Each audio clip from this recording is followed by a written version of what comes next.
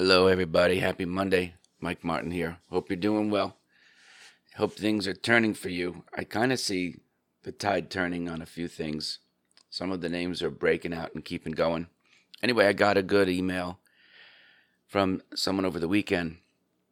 Said, hey, thank you for the audiobook. And I was just wondering, at what point in your trading career, money management stuff, did you feel that you had finally gotten your stuff together? He said it in other ways, but said, when did you know? When did you feel? When did you think? I think there's probably three answers to that, right? Because those are three different things, even though we use those words probably interchangeably.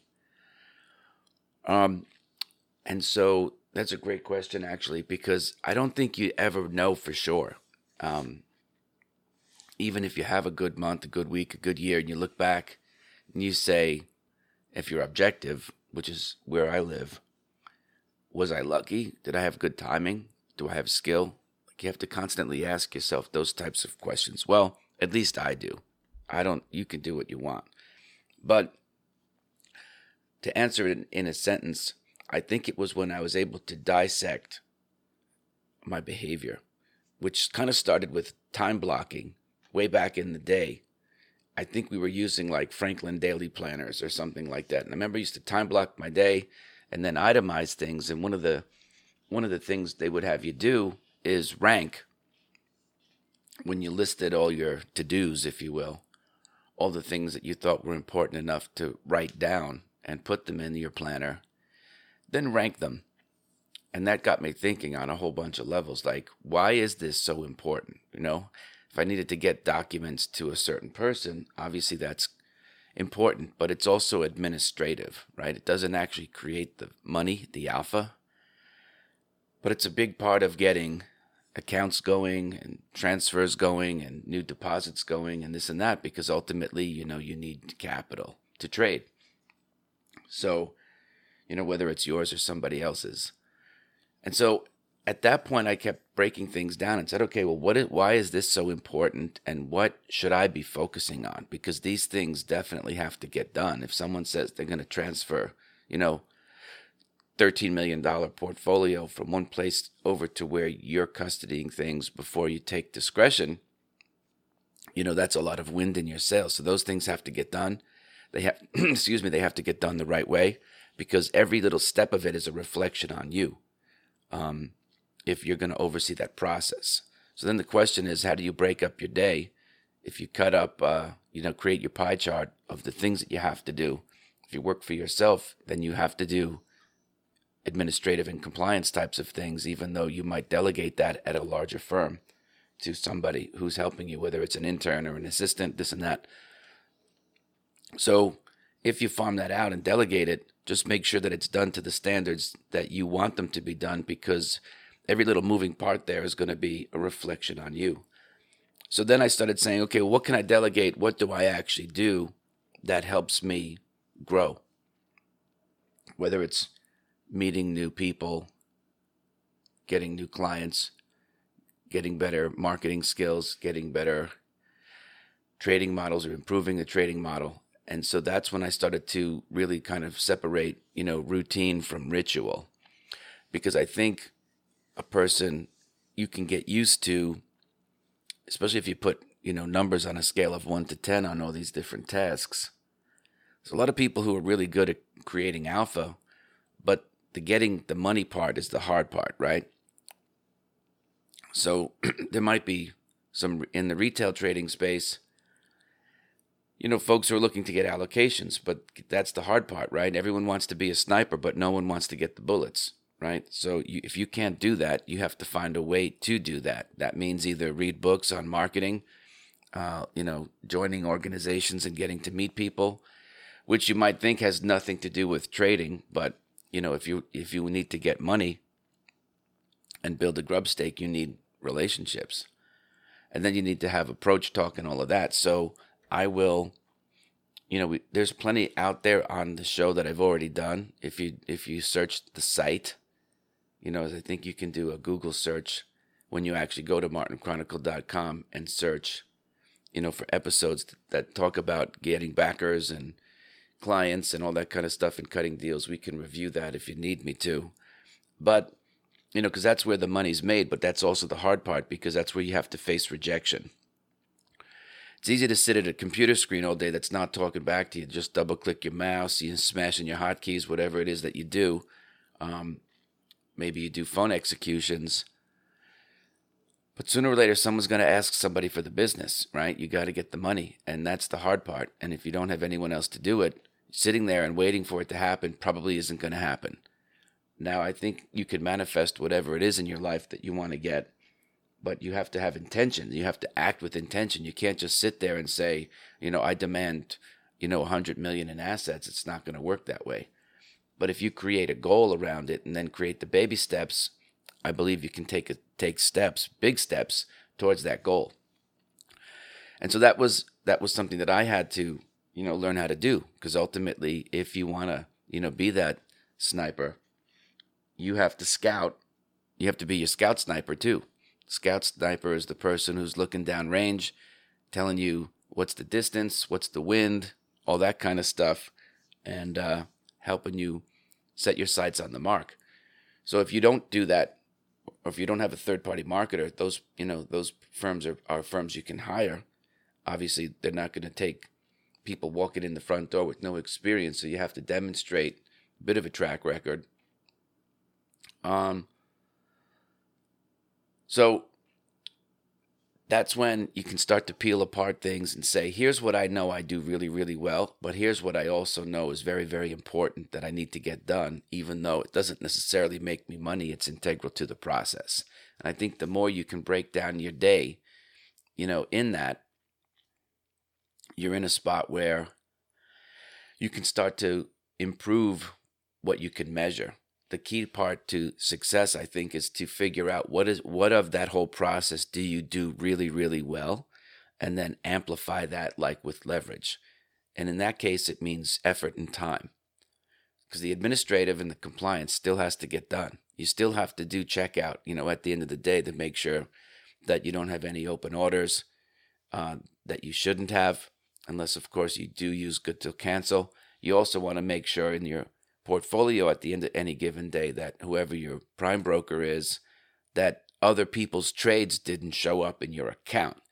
Because if someone juxtaposed or transposed a digit in an account number, you might wake up in the morning and find that you've got 57,000 shares of Goodyear Tire, which is not necessarily a bad thing given the chart, but if that's not your trade, your client's going to get a confirmation on that, right? So mistakes like that can happen. Probably happen, I don't know, depending on how you do things. Maybe two, 3 times a year, where you find or see a trade show up in your account that shouldn't be there. If you're using a prime brokerage or some type of a trading desk to execute some of your orders, it's just natural. It's when you do thousands and thousands of trades, it's actually a small percentage, but you want to stay on top of it, because if you can move that trade before the end of the day, then the confirmation will be generated for the right account. And then you have things all cleaned up. Anyway, I think these are just the types of things that I needed to think about and then bifurcate and say, this is stuff that has to get done, but I don't know that I necessarily have to do it, because I only have so much time, money, and effort during the day to do what I do best. So what is it that I do best? And then how can I amplify that? Well, delegation, right? You delegate stuff to, people who have the time, the money, and the effort, and they want to play in the sandbox, right? So 1 and 1 equals 3. Everyone's on the same page. So now you're talking about, can your group or your team get on the same page? Because everyone has to all have their ships pointing in the same direction in order for you to be a success, especially if it's your name that's on the door, right?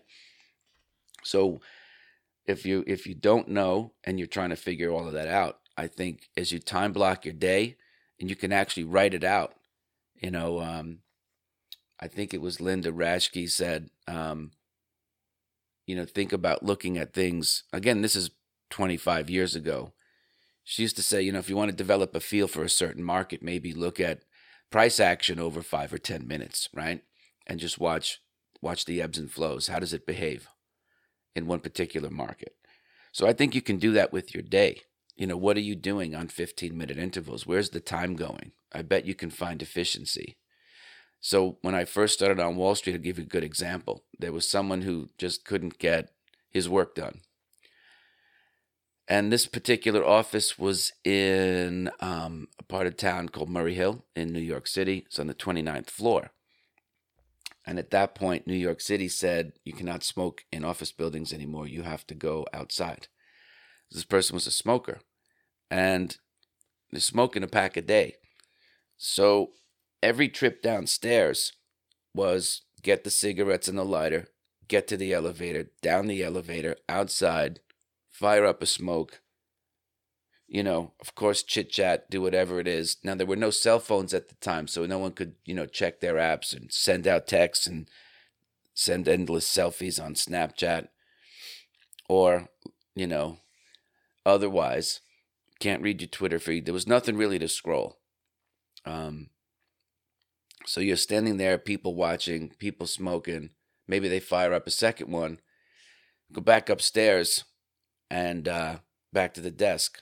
So if you watch that, you're looking, depending on the person, 10 to 20 minutes, at least once an hour to go out and support the smoking habit. So you add that all up and you're like, man, you're at the office from 7 in the morning to 7 at night, but with all your cigarette breaks, you've got 2 hours of time when you add it all up that you're just out, pissing away. Now, maybe that's integral to your performance. Who knows? I don't think smoking's a good investment, at least cigarette, tobacco, that kind of stuff. Vaping is a different vibe. I don't know the medicinal and the impact on one's health from that, so I can't speak to it. But generally speaking, taking, combusting tobacco and smoking it has proven to be not a healthy endeavor. Plus, you stink. But nonetheless, do what you think is best. I'm not here to preach, but I am helping you watch the clock. Because you take 4 cigarette breaks at 15 minutes a pop, right? You figure someone's a pack a day smoker, they're absolutely going to have at least 4 during the day, not including what they have at lunch, right? So there's an hour of your time that you steal back. Now, what kind of productivity, do you think you could do? Focusing on the core bullseye of what it is that you do best, whether it's creating alpha, whether it's meeting new people, solidifying new relationships. Now, someone would argue, I was like, well, I need the nicotine to actually do all that. So, again, I'm going to leave that up to you to figure out, I don't want to get into enabling or otherwise. If it's important to you, you're going to figure out what you can cut, what if you go on what we call the diet of the mind and break down your day in 15-minute bars and see where's the time going. Where do you know that you should go to cash, so to speak? And get back on the phone, booking meetings, come by, say, I want to do a presentation, I want to book a Zoom, I want to do this and that, I want to come get on a plane and see you. The more effort you make like that, the more benefit you're going to reap. So I'd say that's one thing that you can do to start at least panning for the gold, is to find out where's the time going. And then when you find efficiencies, you can be more effective, because then you could amplify what it is that you do best with that newfound time. You should be able to get new results, and then you just keep refining stuff, right? So that could be a good start. And if I didn't answer the question fully, please write again. Otherwise, that's all I have for you today. I appreciate you being here. I hope you have a great rest of your day, and I'll see you tomorrow.